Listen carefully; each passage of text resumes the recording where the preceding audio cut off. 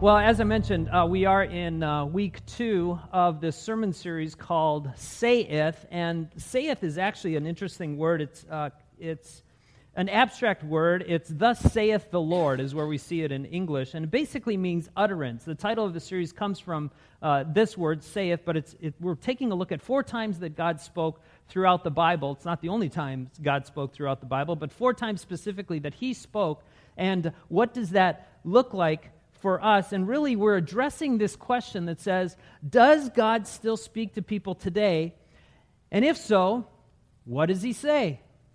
Or maybe a more important question is, why does He say it?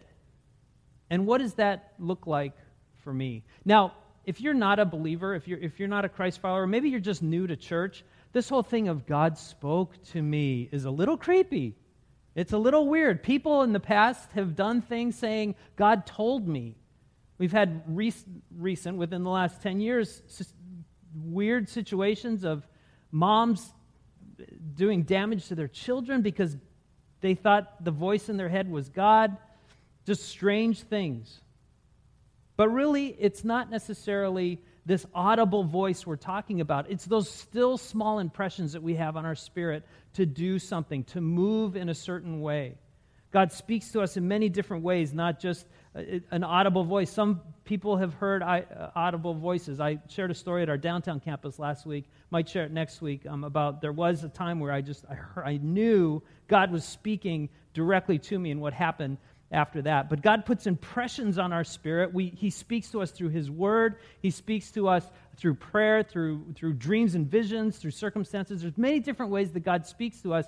But the key is He never speaks to us outside of His character, outside of His love and purpose, and outside of what we see God saying in Scripture. God does still speak to us today. So last week we saw the story, Pastor Tim talked about the story of Eli and Samuel. And if you remember the story, Samuel was sleeping in the temple under the care of Eli, and he heard God speak 3 times, but he mistakenly heard the voice as being Eli. So he goes to Eli, "What do you want, Eli? I heard you over and over and over." Finally, Eli wises up and says, "Wait a second, I think it's God. I think Samuel, I think you're hearing God. And so when you go back to your mat, Samuel, when you hear that voice again, say this." And he said, say this, Samuel, "Speak, Lord, your servant is listening." So Samuel, if you remember, goes back to his mat. He lays down, and he's on the mat. He hears the voice again. He hears his name, Samuel. Well, I don't know what it sounded like, but that's what's in my head. Samuel, and voice of God. And Samuel says, "Speak, your servant is listening." And God delivers a message to Samuel. Now, that brings us again to a story today.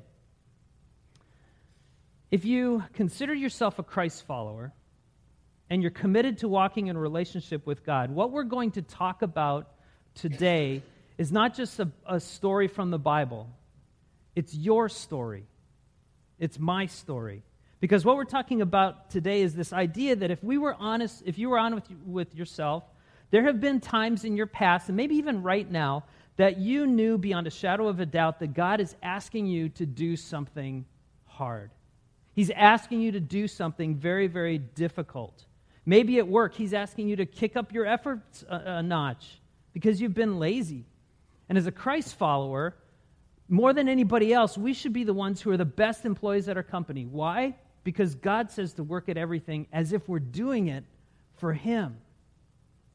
Maybe there's someone you know that just needs a word of godly encouragement, and you've never shared about the hope that you have in Jesus and that peace and all of that, because, it's kind of awkward.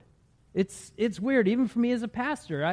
That's not my natural thing to do, and it's an intentional thing that I have to be intentional about and thinking about, of sharing the hope that I have, the joy that I have. Maybe in your home, you've said something or did something or thought something that you knew was just simply unkind and unfair, and God impressed upon you that you need to make it right. For example, oftentimes as I'm preparing messages, I don't prepare it for you. It's all for me. And this was one of those messages. As I was preparing the message, I just had the impression on my spirit that I was just treating my family cruddy over the last couple of months. And I just was convicted. Kelly had taken a flight. She's a flight attendant, so she was on her way down to Texas. So she's in the middle of in midair. So I texted her this. I just felt so convicted. I said, "Hey, hon, I know you won't get this for a bit, but I'm being convicted in the message I'm writing. I'm sorry for being so edgy lately and taking it out on you and Maddie. It's the stress of work that I'm letting creep into our home." That's a screenshot from my text. When she landed in Texas, she responded, "I forgive you, Krabby Patty." That's love right there. What happens as Christ followers, though, is that there are times when you just get this sense that you're being led by the Spirit to do something difficult, and you respond in a couple of different ways when that happens, typically. One of the ways that we respond is you rationalize that it's not God, because God doesn't speak to me like that. What you really should say is, I don't recognize Him speaking to me like that, because God speaks to all of us all the time. Did you know that? He is constantly speaking to us. He's constantly impressing upon us things that we should do, things that we should be about. Basically, His love for us is always being communicated. God is not mute. Another way we respond is you only do a portion of what you think God is telling you to do. You don't say that difficult thing. You may enter into a conversation, but you don't say that thing you know God is asking you to say. Or you know it's God, and you know it's right, you know it's hard, you know that the potential outcome is going to be difficult, and so you completely ignore Him. You run away. And you hope in some way that He'll forget about it, find someone else. But what you need to know is the heart of God is relentless. He's relentless with His purposes, and part of His purposes includes you, includes me. So that gets us to the story of Jonah that was talked about before. You know the story. Jonah chapter 1, verse 1.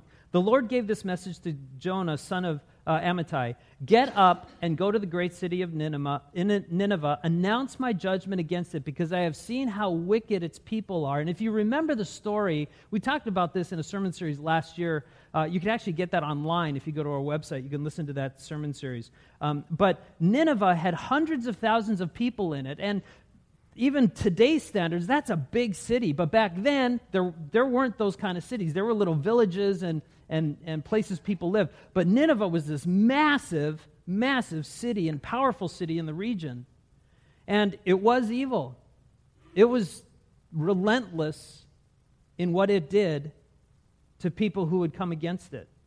So for Jonah, it would have been easier if God asked him to go to one of those little villages. But Jonah asked him to do this huge thing, and Jonah responds this way.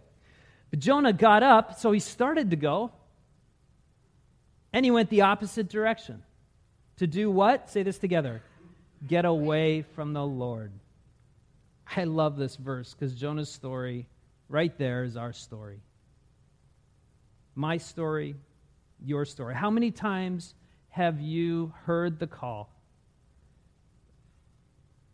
Heard the call to make a hard call, to turn from sin, to speak words of truth, and we remove ourselves from the situation entirely. So Jonah hears this call, and he runs the opposite direction to get away from the Lord. He went down to Joppa, where he found a ship leaving for Tarshish. He bought a ticket and went on board, hoping to escape the Lord by sailing to Tarshish. Can you wrap your brain around that? Hoping to escape the Lord, the God of the universe, who is everywhere, no matter where you are, He is always there. I'm going to run away from God. Really? What was he thinking? But the Lord hurled a powerful wind over the sea, causing a violent storm that threatened to break up the ship. And you know the middle part, where he was, the other people on the ship thought it was him, and so they threw him overboard, and actually Jonah said, just throw me overboard. This big whale or great fish comes and swallows him up. He's 3 days in the belly of the fish. He's praying to God, God, I'm so sorry. I recognize what I did was wrong. the whale spits him up onto the ground, onto the shore, and now picture him sitting there in the sand. He's pale because of the acid from the stomach of the fish, so he looks different, he's pale, he's probably sick, and he's sitting there, and then, I love this, then the Lord spoke to Jonah a second time. What's so cool about this point is that God doesn't give up. He doesn't give up on Jonah, he didn't give up on you, he doesn't give up on his purposes for the world. And he says to Jonah, get up. Go to the great city of Nineveh. Deliver that message. Remember that message, Jonah, that I told you about before? Deliver that message. And I love this. This time, Jonah obeyed the Lord, right? Because there was a consequence. He obeyed the Lord's command and went to Nineveh. And so Jonah tells the people of Nineveh, turn back from your sin. Repent of your sin, because in 40 days, God's going to flatten this place. He's going to destroy your city.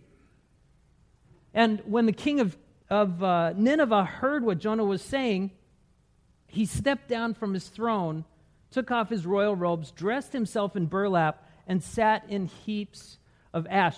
This was not expected at all. I mean, normally if someone was going to be disturbing the peace, especially in Nineveh, they would just kill him. That's what Jonah was afraid of. But the outcome of Jonah's ultimate obedience to God was saving of thousands of people. God spared Nineveh because of Jonah's message. The king's heart was melted. And here's the lesson in this. We're talking about God speaking to you to do hard things. What happens when somebody else has been spoken to and they come to you to speak some hard things? Our emotional response is, wall, don't get out. Yeah, I may have done this, but look what you did. Isn't that our response often? How is your heart on this? Is God speaking to me through this other person? And that's hard. This past week, a couple who doesn't attend our church but is connected to our church made an appointment with me and came in, and we had a wonderful conversation, but there was something that I had said and done that just didn't sync up with them, and so we had one of those conversations that was like a whole month in the making. You know, one of those conversations where it's like, I know that the potential of this conversation is going to be not the greatest, the potential anyway. So they came in and, you know, you're coming into the pastor, and I'm so mean and scary, you know. And so I could tell that they were really struggling. I was struggling. And we just laid the issue on the table and just worked it all out, and we had a fantastic conversation. But as a leader, I had to be open to hearing what their concerns were. I affirmed the truth. I affirmed things that I had said that it was just wrong. And there were things that they were saying from their perspective that I didn't agree with. So it was one of those great conversations. But the point is this. Are you open to hearing what other people have to say to you? Are you open to hearing what God has to say to you through other people? And the beauty is, and if you're not a Christian, this is something that's very unique oftentimes with a Christian church, and it should be about all churches. And our church harbors this very well from my perspective.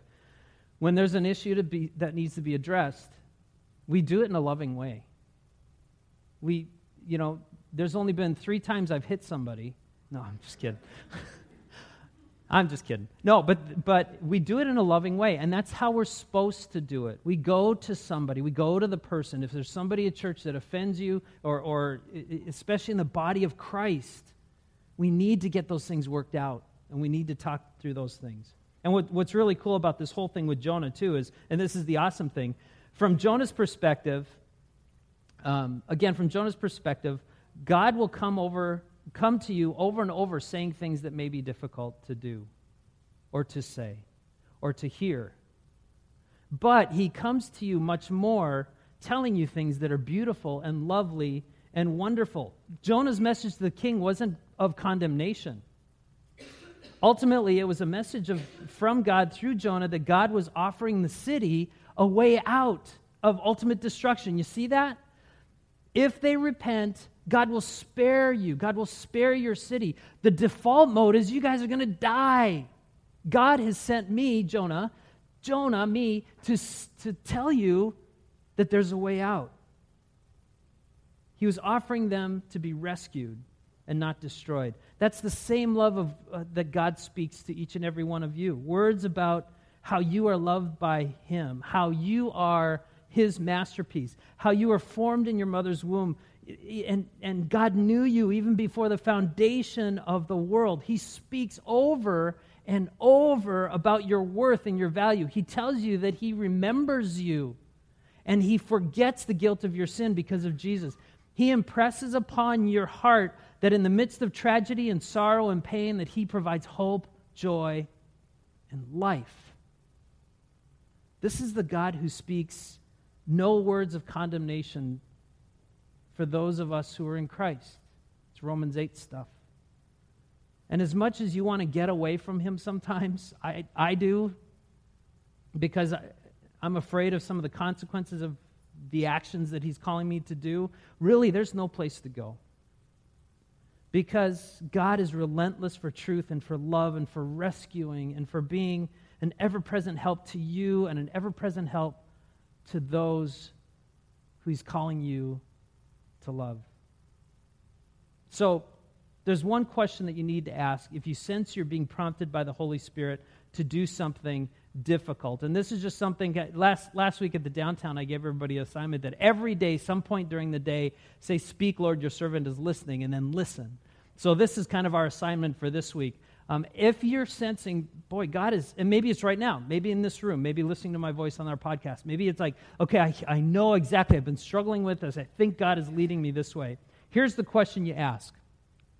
If I followed through with what I'm being told, is the outcome good for God? If I obey that prompting, if I did what I sense God asking me to do, does it bring honor to God? If I helped out my neighbor who's struggling financially, if I came alongside and encouraged that kid in school who's hard to love, will God smile? If I brought a message to someone who's heading down a road that leads to hurt and to pain, will God be lifted up? If I apologize to my wife, to my husband, to my kids because of something I did or said, will it mend a relationship that God had designed? And if the answer is yes, don't get on a boat to Tarshish. Follow through. Ask God for courage. And even though you don't know what the outcome is going to be, it could be good. Most of the time, actually, it is.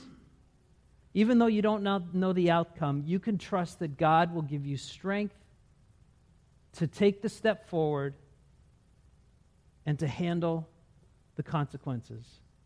Trust in God. Follow through. Listen to the voice of the Spirit. Let's stand to pray.